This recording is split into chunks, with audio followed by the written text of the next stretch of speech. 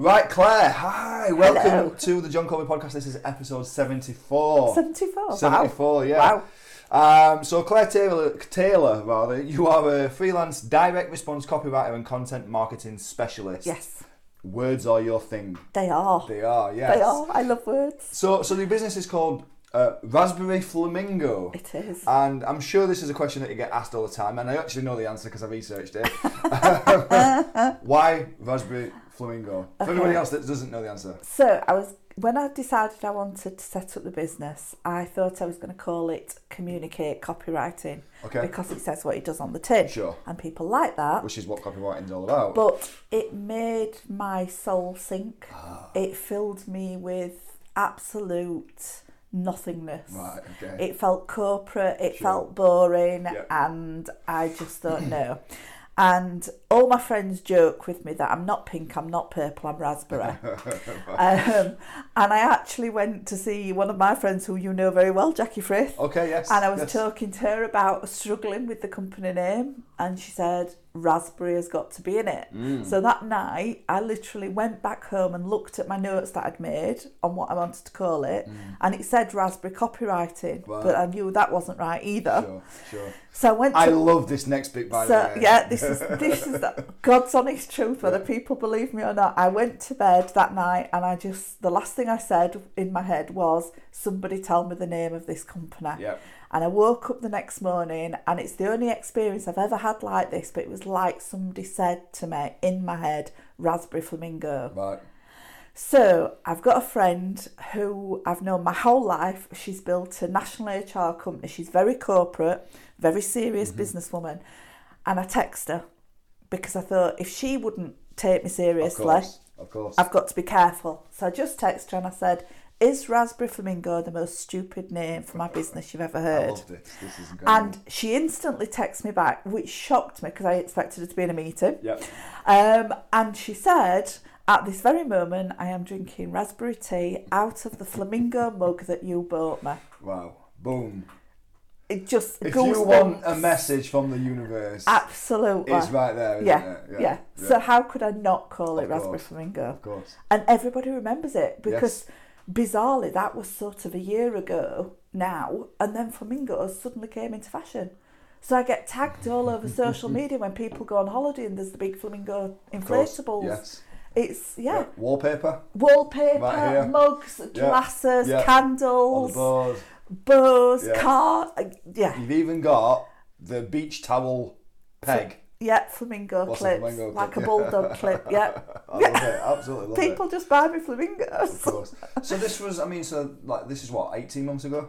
This was 2 years? this was about a year ago. About a year ago, is it? Now, Yes, yeah. but I didn't actually start work until January This year? this year. Right, okay, so it's just... because I coming through just this wasn't physically capable Of course. at this point course. last year. I was still in a bit of a mess. Of course. We're going to come on to that as We well. are. Soon, yes. Yeah, Wow. So the first year. I'm still in my first year. Yeah, exciting. Yeah, Still it's- loving it? Absolutely. The business is, as business never does, it's not gone how I expected it to. There keep twists and turns keep appearing. It's very busy, and that's absolutely fantastic. Good. I keep thinking, right, I've got the offering right now. This is the offering, and then it changes again because of something else. Right. So it's been a real journey this year, and I think that's going to continue. Okay. Probably into mid next year. What do you think the thing is that's making you pivot? Like, what's happening to make that kind of like happen? When I set up, I won't say too much, but I just wanted to get some work in. Okay. And so I just put myself out there Sure. as a copywriter to my business contacts that I'd already got. Sure. And other than office type writing, so I don't want to do systems and procedure manuals and what I call the boring Yep. stuff, but other people love. I was taking on any sort of work. And I've really found that there's quite a big niche that I've been pushed into, which I Sure. never expected. Right. And also there's another way I want to go with the business. Okay. So I've actually brought in a content writer Got you. to support me, Sure. to write the bits that I don't want to. To do. Yeah, it's basically where my skill doesn't lie. Sure. Because I'm a copywriter, because I started off work at 18 in an ad agency, so I've always written copy. Right.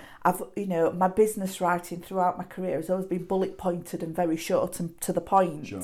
And copy is about using as fewer words as possible for maximum impact. Yeah. But content writing is totally different. Content writing is full, proper sentences. Yeah. And I actually, rather than editing something down when I'm content writing, I have to go back and add words in. And it takes me far longer than it should. Yeah. So, very fortunately, a good friend of mine was made redundant, fortunate for me and her.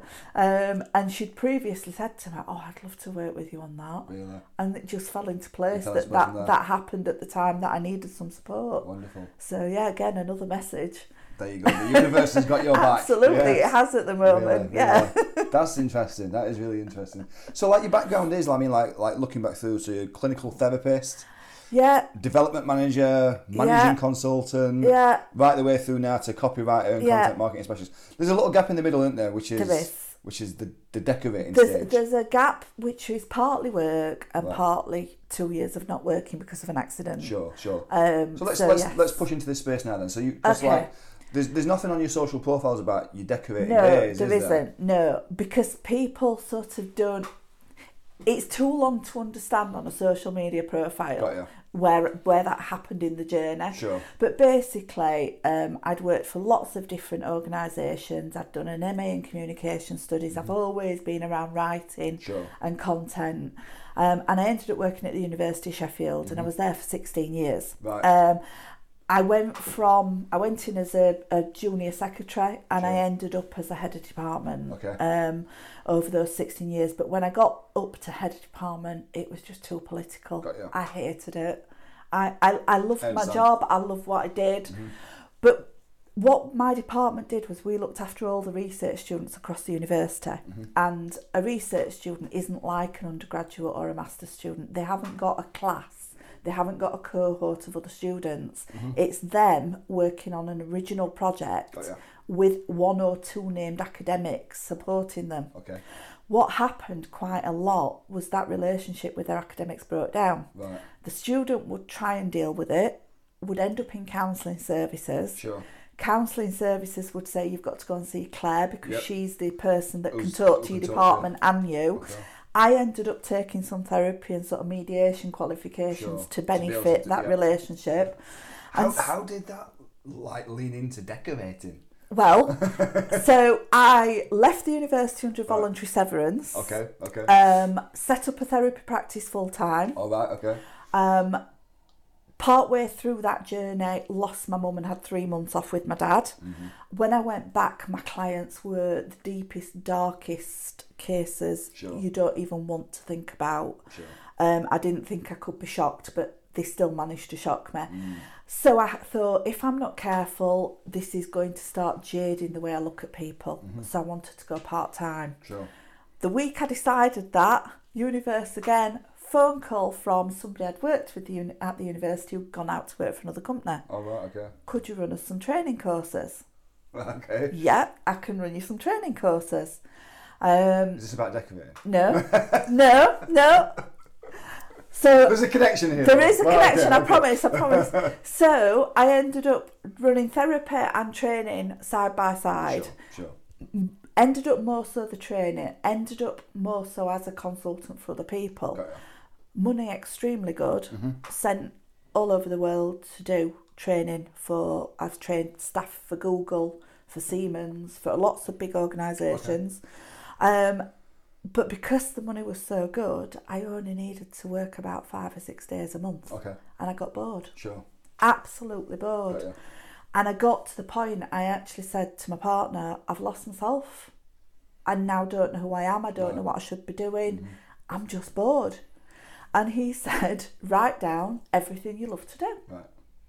And decorating decorating, being creative, interior design was on the list. And he said, do it. And when I thought about it, it's what I'd wanted to do as a child. Really? But at the time, you know, I'm 51 now. Back when I was 14, 15, 16, the nearest interior design course was Manchester. Right. I lived 20 miles outside Sheffield, Right. so I would have had to go into Sheffield to get a train to Manchester every day. My mum wouldn't let me. Of course. So it was as simple as forget that and move on with life, which I did. Right. So I set up decorating, decided to do it part-time. That's all I wanted. Ended up joining a network which was predominantly tradesmen in this network. Sure. Demand went through the roof. 8 months after joining that network, I'd got 5 lads working with me. We'd got 3 sites a day running. Right. And I'd got work scheduled for 6 months. Okay. And it just went bonkers. Yeah. We were working in one job sort of 7 a.m. till 2 or 3 in the afternoon, and then going to empty premises till 10, 11 at night. Right, okay. And hands up, I let my family fall to bits. Okay. I took every bit of attention off what was important, because I thought building this business was the most important thing, and it was not. It wasn't why I set it up. It wasn't what I enjoyed. I enjoyed the work, but I didn't ever want to build a business. Sure. And I fell off a ladder 1:10 on Monday the 21st of August 2017. You fell off a ladder, and this was the life-changing accident. This was absolutely life-changing. Sure. Yeah. So I mean, like, what happened? How did you fall off? I was wallpapering. Right. I was on somebody else's ladder. They hadn't told me it had got a fault on it, and it sprung. You know, like a step ladder, the platform. Yeah. You clip it in. Well, this one, when you went up the steps, as you went up, it opened a little bit. Right, yeah. Not completely, but they'd not warned me. Right. All I remember was feeling it spring. I looked down. I'd stepped off it with my left leg. I was kitchen work surface height. Okay. So not massively high, but obviously all my weight went through one leg as I hit the floor. Ow. Don't remember that. Okay. Remember my back going down. It was like slow motion. Really? Then my head went back suddenly with a real crack. Right. We don't know if I was knocked out or anything, because there was nobody else in that particular room with me. Right. But certainly by the time they got into the room, I was there. I tried to lift my leg up, and it just flopped. Really? And it just bent. So it was broken? It was shattered. Shattered, really. So both my tibia and fibia were broken in 4 places. 2 were clean breaks under my knee. Right. And then sort of halfway up sort of your calf, they were just, the 4 pieces of bone on the first x-ray were literally sat on top of one another. They were just shattered. Ow.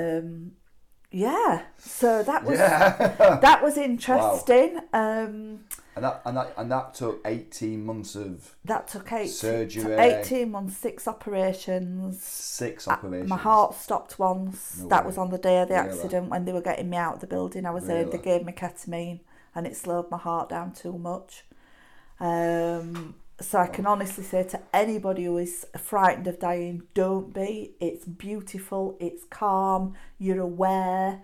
It's just. It's the most peaceful, calm feeling I have ever had in my whole life. Wow. I'm sort of looking forward to it, going through it again. Right. Because it was that beautiful experience. What was beautiful though? Like just everything. All I remember was whiteness. Okay. And it wasn't like a bright light like some people say. It was just white. Right. And I remember thinking, where am I? I wasn't in a white room. Okay. We were decorating a castle room. It was an escape room. Do you remember was you awake, or was you kind of in between? Do you know, like... I felt completely awake. Okay. I felt completely aware of where I was. Sure. And that was in this white space. Mm-hmm. I thought it was a room, and then I looked and there were no walls and ceilings. It was just white. All white. Just yeah. Right. And I was sort of still working that out and thinking, wow, I feel amazing. Oh, right, okay. And realising how calm and peaceful and everything, and there was a jolt, and I don't know if I sighed or I cried out, but I remember an ambulance, a female member of ambulance crew saying to me, "You're all right, Claire. We're getting you to the ambulance as fast as we can." Right. So your heart had stopped for how long? Don't know. Right. I suspect, having talked to other people who've been through it, a few minutes. perhaps a few seconds, less than a minute, I would have said. Because people who've been gone for a little bit longer, their experience changes slightly. Got you. So I think it wasn't long at all. Sure. But it was enough for you to be able to remember that what did happen was serene, blissful, just beautiful. Beautiful, really. Just calm and beautiful. That's fascinating. That's and then you see it's happened again.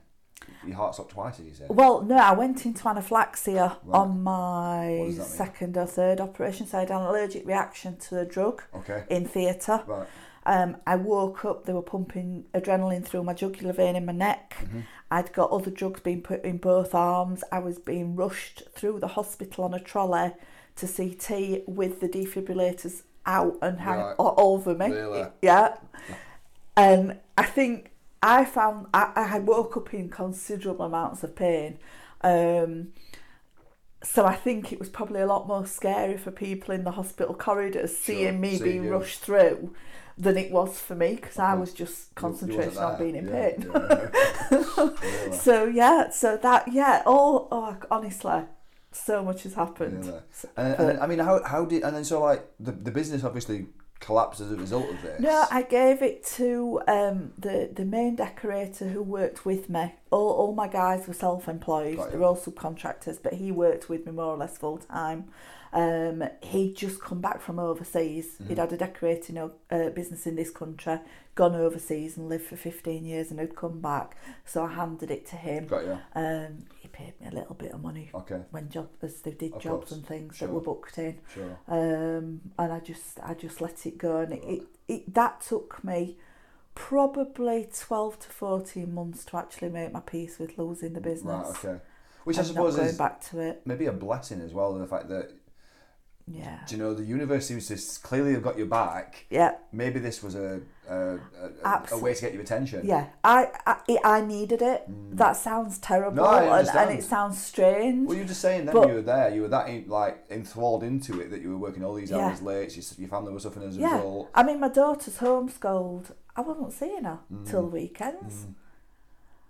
How does that work? You know, I literally lost focus. Sure. It was the best thing that's happened actually. Right. Bizarrely. Yeah. Yeah. Wow. Yeah. I mean, that's a journey. Yeah. 18 months of not working. Yeah. But not working. best thing that ever happened. Like what was, I mean, like at them times, I mean, I imagine in that 18 months, the surgeries and everything that was happening, there must have been some really dark moments. There were some really dark moments. I mean, like what was going through your mind? I felt like I'd just got no future. I felt like my future had been ripped away from me completely. Right. Both personally and work-wise, actually. We had to move to my father's because he's got a bungalow. Okay. My first metal frame around my leg went over my knee, so I couldn't bend my leg. Got you. So I had to be either laid out or stood on crutches, walking, or on a frame. So I lived in my father's bedroom in his bungalow for 5 months, and that wasn't easy. I can imagine. He wasn't particularly happy to have us there, bless him. He was 87 at the time, he's 89 now. Bless him. And to suddenly have me and a 15-year-old and 3 dogs go and live with him, you know, it just, the only way I can describe the dark moments was I felt like I was in a black hole. Mm-hmm. It felt like I was just somewhere in this very dark space, trying to act normally with everybody. Right, but still not unsure. But absolutely not knowing what did you do anything. To snap out when you were in the moments? Did you have a... I don't think I really did. No. I think it was just the fact that I wasn't really left alone too much. I was perhaps left alone for half an hour at a time or something, and somebody had come in. So you didn't have the space to go deep? No, I had 2 hospital appointments a week, so that was 4 ambulance journeys a week, because obviously I couldn't get in a car or anything. And I think just very gradually friends coming to see me and getting pain under control and being able to do little bits in physio. Sure. It all just gives you those little bits of boosts. Right. Yeah. And I think once I realised that I'd neglected my family because that's the only way I can put it. I really had. I think knowing that I could make things different in the future. The lads carrying on the work, the decorating work for me. Clients came to see me at my dad's, and I was on the bed with covered wallpaper and paint samples, and them going, what do we use in this room? And you know, just all of those moments of bringing me back to normality, I think just saw me through. It kept you right, yeah. So how did you make the transition from that then to think that I'm going to be a copywriter now? Because you said earlier on, actually, you cut your teeth in an ad agency, didn't you? Yeah. So was that your first job? That first job, really? yeah. Who was the agency? Is it still It was they joined another agency. We're going back into the 80s. It's a long time ago. They were called Creative Advertising and Marketing Expertise Limited, or Camel Advertising for short. Oh, right, okay. Right. We opened a branch in Birmingham, and I had the job of walking a camel through Birmingham city centre for the day. It was interesting. Right. No, I loved that place. I absolutely adored that job. What did you learn there? Yeah. What were the kind of thing that you remember more than anything else? I think what I learned was that in certain industries you've got very temperamental people, and different people in an ad agency. So your account managers have got very different temperaments to your creatives, to your production. And I think the 3 years I spent there were fundamental in me understanding the differences in people at work, depending on where their mindset was and skill set. Of course. And that's changed rapidly as well now, hasn't it? Yeah. I mean, marketing wasn't talked about really then. It was all advertising. Sure. You know, I remember spending hours on a Friday ringing up newspapers, placing printouts. Yeah. You know, and sending the copy off and things. Sure. And it was really, really a fantastic grounding. With some very interesting people. I can imagine. Yeah. So then when you after you had your incident, your life-changing accident. Yeah. Like what made you think, you know what? Copywriting's the place I'm going to be. I went back to that exercise of what do I like doing. Oh, did you? Yes. Yeah. And they'd already told me, so this was November, December time last year, and they told me that my frame would come off just before Christmas, hopefully. Right. Okay. So I was going to be able to walk freely, not unaided, but freely from January. Right, so they'd said you're going to need the 18 months again in physio. Right. So I thought, I don't know how quickly I'm going to be mobile. I don't know how mobile I'm going to be. Of course. Will I ever be able to walk normally again at a normal pace? I just didn't know at this stage. So it was very much about I need something to do from behind a laptop. Got you. The other big driver was that my partner travels the world for work. Right. Literally 5 months of the year he's overseas. Oh, right. 73 countries he travels between. And the kids are of an age now where I could go with him. Sure. So if I could get something I could do from the hotel while he's out with clients or in the office, wherever we are. So you're location independent, Yeah. So it was very much and I considered some sort of online retail. But it didn't grab me. Something wasn't pulling me towards it. The more I looked into it, there was no pull there. Sure.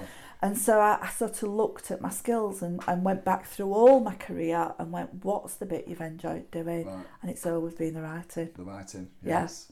You know, I used to write letters to people rather than ringing people up. Normal friends when I was in my late teens and early 20s. I just enjoyed writing. And I just thought, is there a niche for this in my network? So I contacted a few business associates from before, said, this is what I'm thinking about doing. What do you think? I was offered 3 pieces of work following that. I put it on a couple of Facebook groups. Did you write to these people to ask them? What's that? So sort of, yeah. Yeah, I don't like phones. I put it on a couple of business Facebook groups and sort of networking groups and said, what do people think? And everybody was so supportive. I just thought, let's give it a try. I've nothing to lose. Of course. Nothing to lose. Wow. Yeah. So then, I mean, just coming into what you were saying earlier about the qualifications. I mean, NLP qualification, hypnotherapy, stress management. You did the petals, the teaching in lifelong learning, spin from Huthwaite, masters in comms. Yeah, CBT. Yeah, you've done lots of different things. I mean, would you? Do you think you've always been searching for the thing? Do you think that's one of the reasons why you've looked at lots of different things? Because you're highly qualified in lots of areas. Yeah, I don't know if I've been searching. I think I've just felt I've not fit completely. Right. At the time, I've always thought that was going to be it. Yes. And I've really enjoyed everything I've done. Of course. Everything I've done. But it never felt right. Yeah. And I can't really explain that. Sure. Because I made a living out of everything I did. Yeah. But nothing felt like, this is it. And I found business development difficult in all of them. I was fortunate through connections, but I found business. Whereas with this, I'll go out and sing about it till the cows come home. Right. Yeah. Okay. It finally feels like, now whether that's me maturing as a business owner. Okay. Because not everybody's the sort of person who'll go out and shout about what they do. Sure. Whether it's me understanding more, whether it's what I've been through and I think, why not? I'm not sure. Sure. I'm just in that place now. Good. Yeah. I mean, I think from talking to you, I think it sounds like it's a little bit of everything. Yeah. Do you know, I think that the fact that there's been a very clear message being sent to you from the forces that be, or some might call it God, some might call it the all-knowing, whatever it is, there's clearly something that steered you into this path. Absolutely, yeah, and it just feels right. Yeah. Now, right. Yeah. So on the topic of copy then, I mean, what is effective copy? How would you summarise effective copy? So there's people get very mixed up between copy and content, and they don't really understand the difference. Sure. So direct response copywriting is basically sales. It's aimed to make somebody buy immediately. Yep. So if somebody on a social media ad and they click through and they get through to one of those really long pages with all the different sections that say buy it now at every stage, and you keep going down and you think it's going to go on forever. Yeah, it does. That's a piece of direct response copy. Love writing those pages. You do? Absolutely love writing those pages. How They're much great of fun to write. your NLP knowledge do you put into that copy? Or are you aware that you do that, or does it just come natural? Am when I think about it, but it does come naturally, and I think that's one of the benefits I've got because I've worked with people on such a deep level.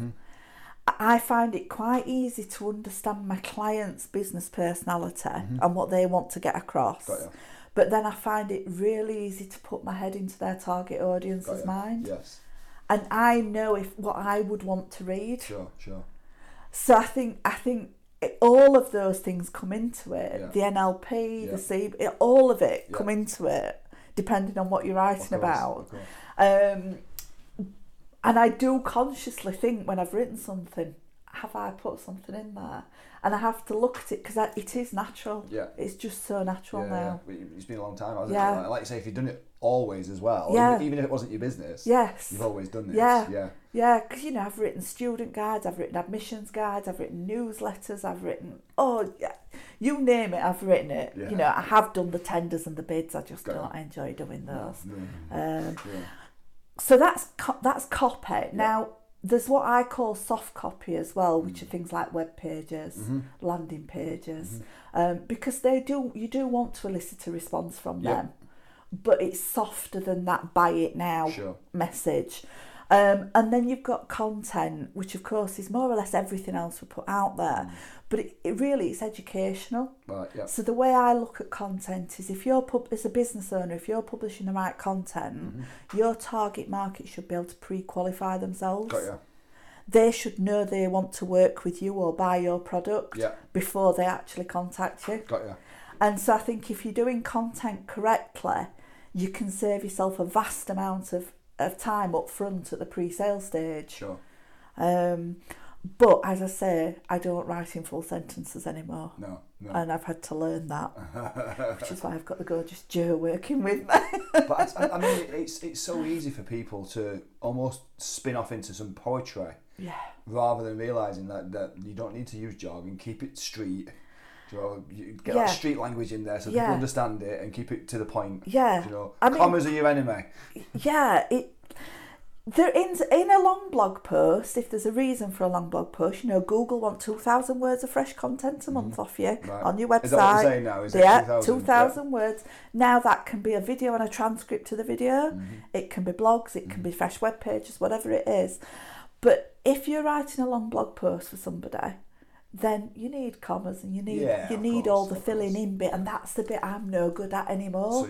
So that's why I passed that on to Jo, because she's a qualified English teacher, although she's not been teaching recently. No. So she writes correctly.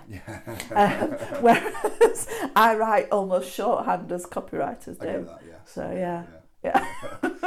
So like in terms of the effective copy, how much difference do you think really good copy makes, or even just content, compared to somebody doing it themselves who's just brain dumping? I think it depends on the business, and I think it depends on how well that person can write. Okay. It's brilliant for a business owner to be able to do it for themselves for content, because it gets their personality over. But a lot of people aren't particularly careful when they write, and you end up with spelling mistakes or whatever. It just sometimes doesn't read appropriate to the business. Sure. How important is the grammar? I don't think the grammar's necessarily... Or even the spelling. Do you know what I mean? How important? This is a difficult one. This is a really difficult one. I think if you're presenting you and you openly say, I can't spell, you know, I've come up through the trenches, I was a bricklayer, I'm now doing this, you know, this is me. Right. I think that's more acceptable. Got you. I think it depends on the level of your business. Right. If you want to put it out to a national, global audience, realistically it needs to be right. Yeah. Because... you know, lots of people on stage, coaches, speakers, whatever, they'll swear, they'll do whatever on stage, and that's absolutely fine. I've got no issues with that. Sure. And some of the best copywriters on their own profiles swear like troopers, talk about getting drunk, the lot, and that's absolutely fine too, if that's their niche market is looking for. Sure. And some people like to be different, don't they, and like to disrupt. They call it pattern interruption. Yeah, you know, but for me, I think your copy should be appropriate and your content should be appropriate. So, you know, I had a client, I hope he won't mind me saying, this last couple of weeks, who was a mature gentleman, been in the emergency services, now got his own business.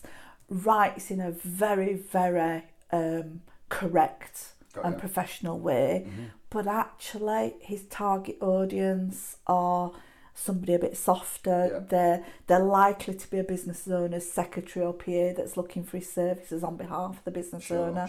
Wanted to be a bit more friendly. So I sent him his first few web pages, and he came back to me and he said, "Can I just ask you why you've written like that?" Right. So I went back to him and told him, "Okay, you're the expert, do it." And I think that's the whole point. As business owners, I find it difficult to write my own stuff. You're too close. Of course. You're too close to it. You know, I don't have a blog. I have an email list. Right. But do you use it? Oh gosh, yes. Everybody gets an email a week. Yeah. Oh, I love my email list. I love writing those emails because it's my chance to have a rant and put out what I think out there. That's fantastic. But I just think that sometimes business owners are too close. Yeah, majorly, I agree. Too close, and they get hooked into talking about technicalities people aren't interested in, how much insurance they've got. Right. We don't care. Even as a therapist, people didn't care what type of therapy I used on them. Can you help me? Yeah, right, I've got this issue, get me out of it. You know, and so I think it's much easier for a third party to write for somebody than it is to write for yourself. I agree, yeah. I mean, I've always kind of like, I'm nowhere near as experienced as you in the copy in that field, but in terms of what I do known what I've always worked. I mean, all I've ever got is something that I've done. Do you know, and I think that's the best metric. Yeah. But what I've always done is I've tried to work at does the thing I talk about create curiosity? Yeah. Because if there's curiosity there, then you've got their attention. Yeah.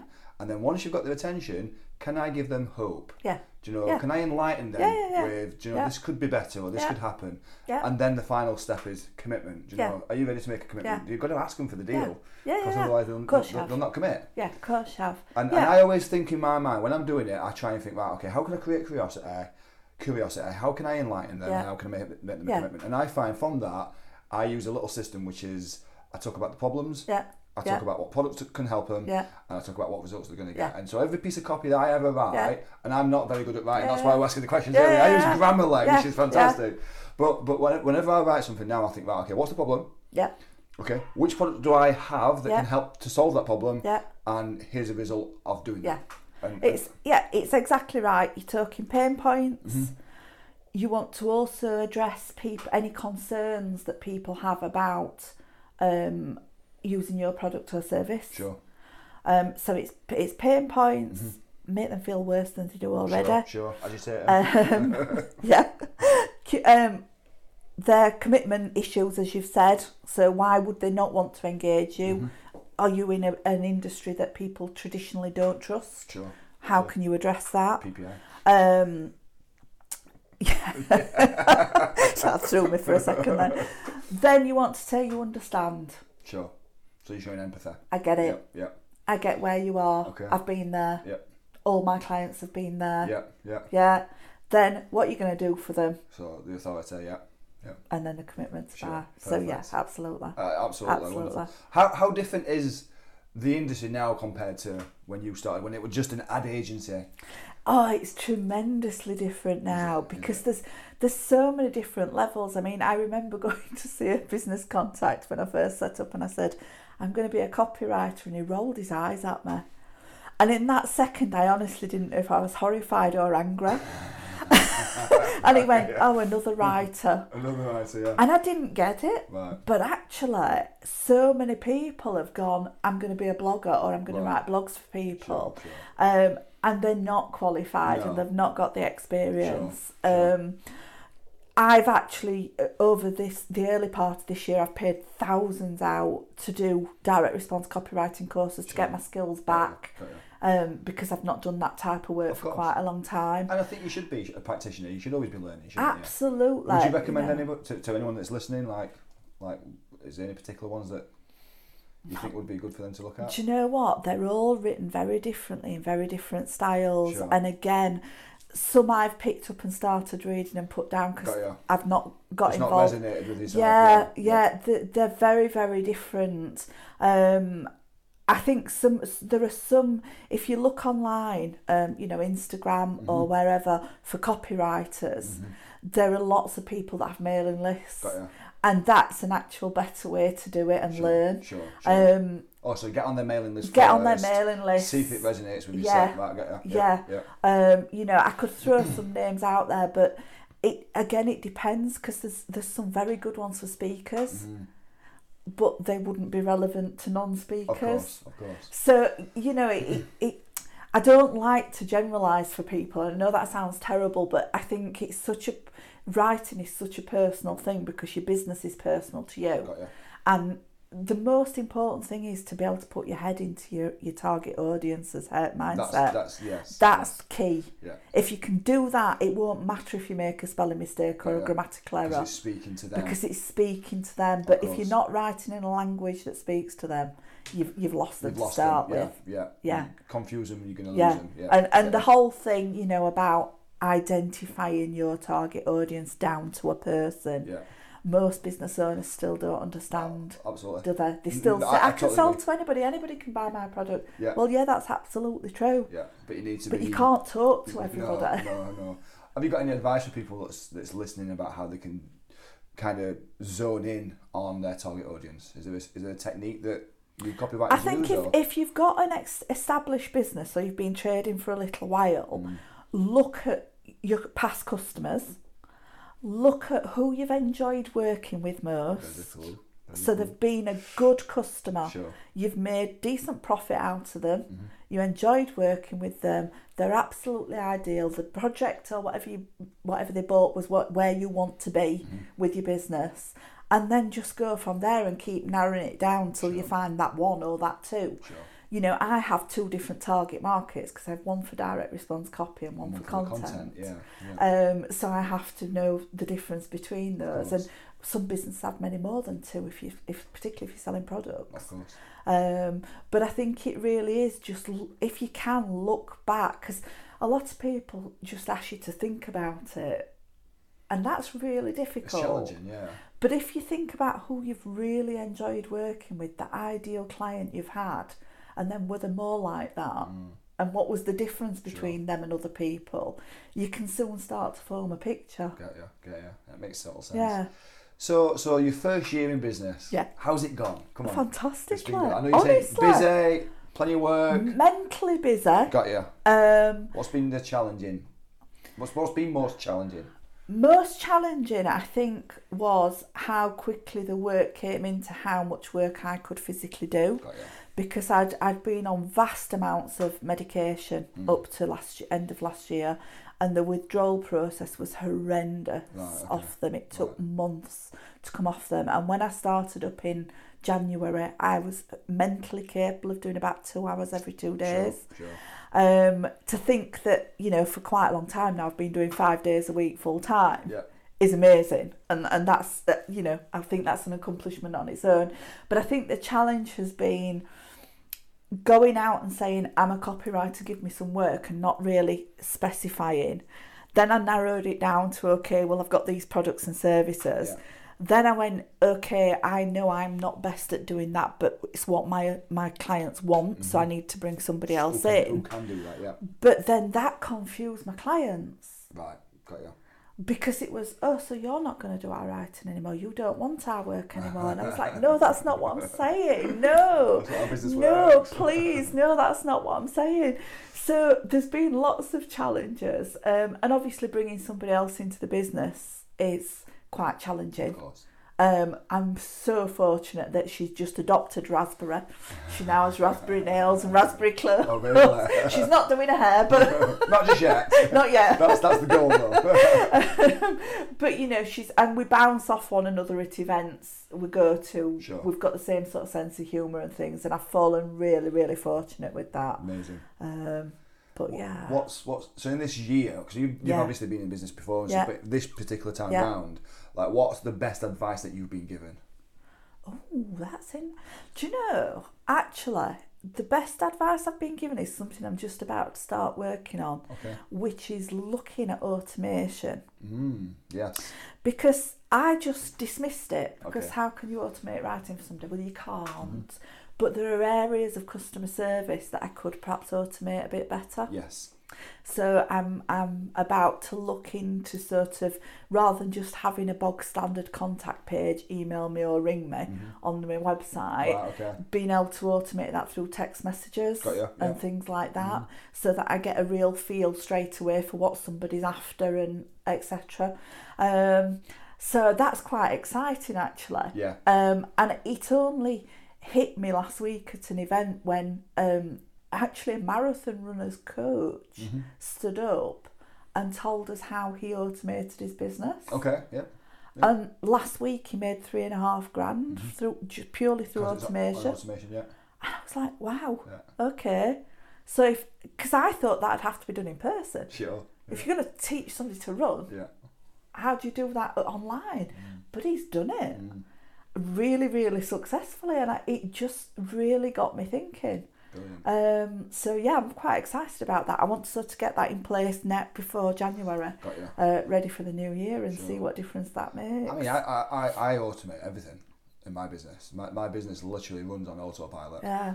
And from the moment someone lands on my website, to them buying a product, to booking a call, to anything else, literally the entire thing in the background runs on autopilot. Yeah. Because it's so powerful, the automation is incredible. And I think it's just something that I'd not considered. I've not been in the place to consider it in the business, if you know what I mean. Still, you were in the first year. Exactly. Well, you find exactly. it having fun. Yeah, exactly. Yeah. But I'm now starting to actually see how it could help and how it. Yeah, I'm really excited about Fantastic. that. Yeah. What would be the best advice you'd give to other people? No, you've got a lot of experience throughout your life. Yeah. So you've for business, starting a business. For business, yeah. Well, I mean, not necessarily starting business, but just people in business, like. Be fluid, be organic, allow changes to happen. Sure. Don't fight them. Right. Amend your business model. Yeah. Accordingly, if something new comes up. Right. I've got my business plan. I've got various bits of content management, calendar and things like that. Sure. But that doesn't stop me dropping something else in. Of course. How often do you look at your business plan? Honestly. Once a month. Really? That's good. It's an actionable one. So I've got tasks set down for each month. Right. Over a year's period. So right. So I do look and see where I am against the tasks. There's not many that does that. No, and I've got to say it's the first time I've done it. Really, yeah. But I want this to work. Got you. I'm not looking to. I don't want to be a digital agency. Sure. I work with graphic designers. Sure. Like, do you know though the amount of people that I've met that I've worked with over the years that said to me, John, I don't want to grow my business, I just want to be me, and then I see them 12 months, 18 months, 2 years later, and they're a 15-man team. Yeah, I say man, but you know what I've been there with the decorating. I don't want to go. No, I mean what I'm doing is I work strategically with other partners. So somebody you've previously interviewed on your podcast, Claire Froggatt, graphic design and branding. Yeah, so you're pulling resources. If I need images, she does that. Sure. If she needs words, I do that. So I'd rather work in collaboration. Yes. For now. I don't want a business to sell. I don't want the pressure of that. Yeah. I want to work as long as I want to work. Of course. And then pack it in. Sure. I'm done. I'm done. Yeah. Retired. I'm beach out. Somewhere. Yes. It, yeah. Of course. What I mean, so like as you stand right now, you've pivoted a little bit, like you said, because different things have come, which is the advice that you just said actually. Is don't be too rigid. Move around a little bit and pivot. Like, what is next for you? Next, we're getting the content side of the business really, really nailed down now. So we've got content clients. We're running content strategy masterclasses. Brilliant. So one side of that for me for early next year is to get some of those courses online and all that side automated. Doesn't mean we won't deliver them in person, but why not put them online if it's going to help more people? Yep. So to get that side, and then Joe will take over the running on a day-to-day basis of the content side of it. And then I'll be actually going out and prospecting the direct response big boys. The big boys. The big boys. What does that mean? Well, if a lot of companies who have products to sell online, the money for their copywriting globally is huge. Got you. And you also, they work on equity models. Yeah. So they pay you up front for the copy and then you get a proportion of sales. So I want to do more of that. Sure. Who would be an ideal client then? This is the issue. This is where I'm still trying to niche this down because copywriters are very specific and the copywriters around me are all in the fitness and supplement world and I'm not. So I've done quite a lot with skincare and health and beauty clients.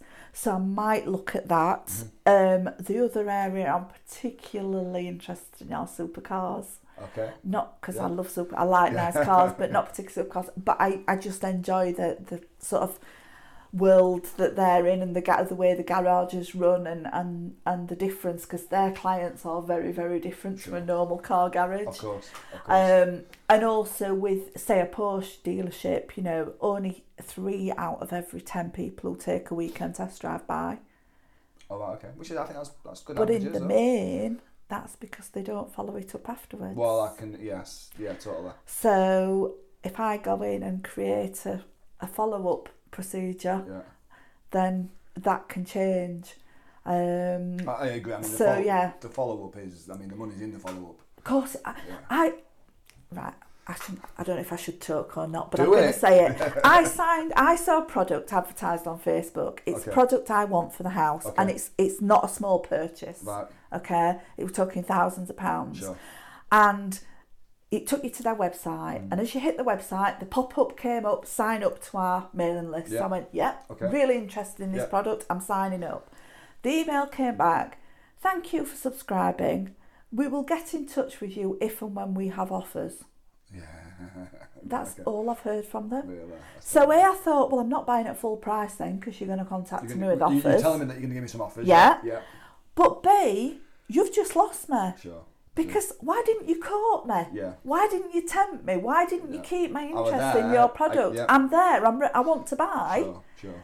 And that follow up, I can't explain how important, if you get somebody to sign up to something, Totally. keep in touch with them. Nurture them, yeah. Absolutely. I forget the exact stats now, but it was something insane. It was something like a nurtured client will spend something like 487% more money with you than a non-nurtured client over the lifetime. Yeah. It's ridiculous. Yeah, I can't understand businesses that don't do it. I know, it's crazy. It's one of the bugbears, and it's one of the things that I find.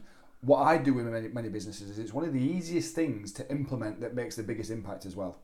Yeah. You know, because they're just not following up at all with anybody, which means that they're leaving 70-80% of the business on the table for somebody else. So you introduce that straight away, the business elevates. Yeah. It's so easy. And if you've got a mailing list and you don't know what to write, talk to a content writer or a copywriter and let them write your emails for you. Totally, yes. You know, that's not an expensive thing to have done if they understand your business well, and it can make all the difference. Because I think companies who they don't keep in touch and then suddenly want to sell to them. Yeah. Who's going to buy? Sure. They might not even open the email. I think a lot of the time it's just the education that's missing there, isn't it? They don't think they're doing anything wrong. Yeah. They just don't know anything different. Yeah, it's the education, and I also do think it is that I don't know what to talk to them about. Yeah, true. What do I tell them about? What if they don't like what I say? Yeah. Cool, Claire, it's been absolutely wonderful. That's almost an hour's gone already. You're joking. Seriously, it just goes by so fast. For everyone that's watching or listening this, where can they find out more about yourself and your services that you provide? www.raspberryflamingo.com. .com, right? .com. And you're on socials and things like that as well? Yeah, Facebook and LinkedIn. Right, okay. I do have Instagram and I do have Twitter, but I only sort of dabble in those personally. Okay. My main platforms, I've got a Facebook page and LinkedIn. And LinkedIn as well. Yeah. What we'll do is we will put the links in the description of this as well. And you can sign up to my mailing list, and I'll drop into your inbox once a week, and you can read my little rants and little hints and tips on content and copy. There you go, fantastic, Claire. It's been absolutely wonderful. Thank you so much for your time. You're very welcome. Thank you.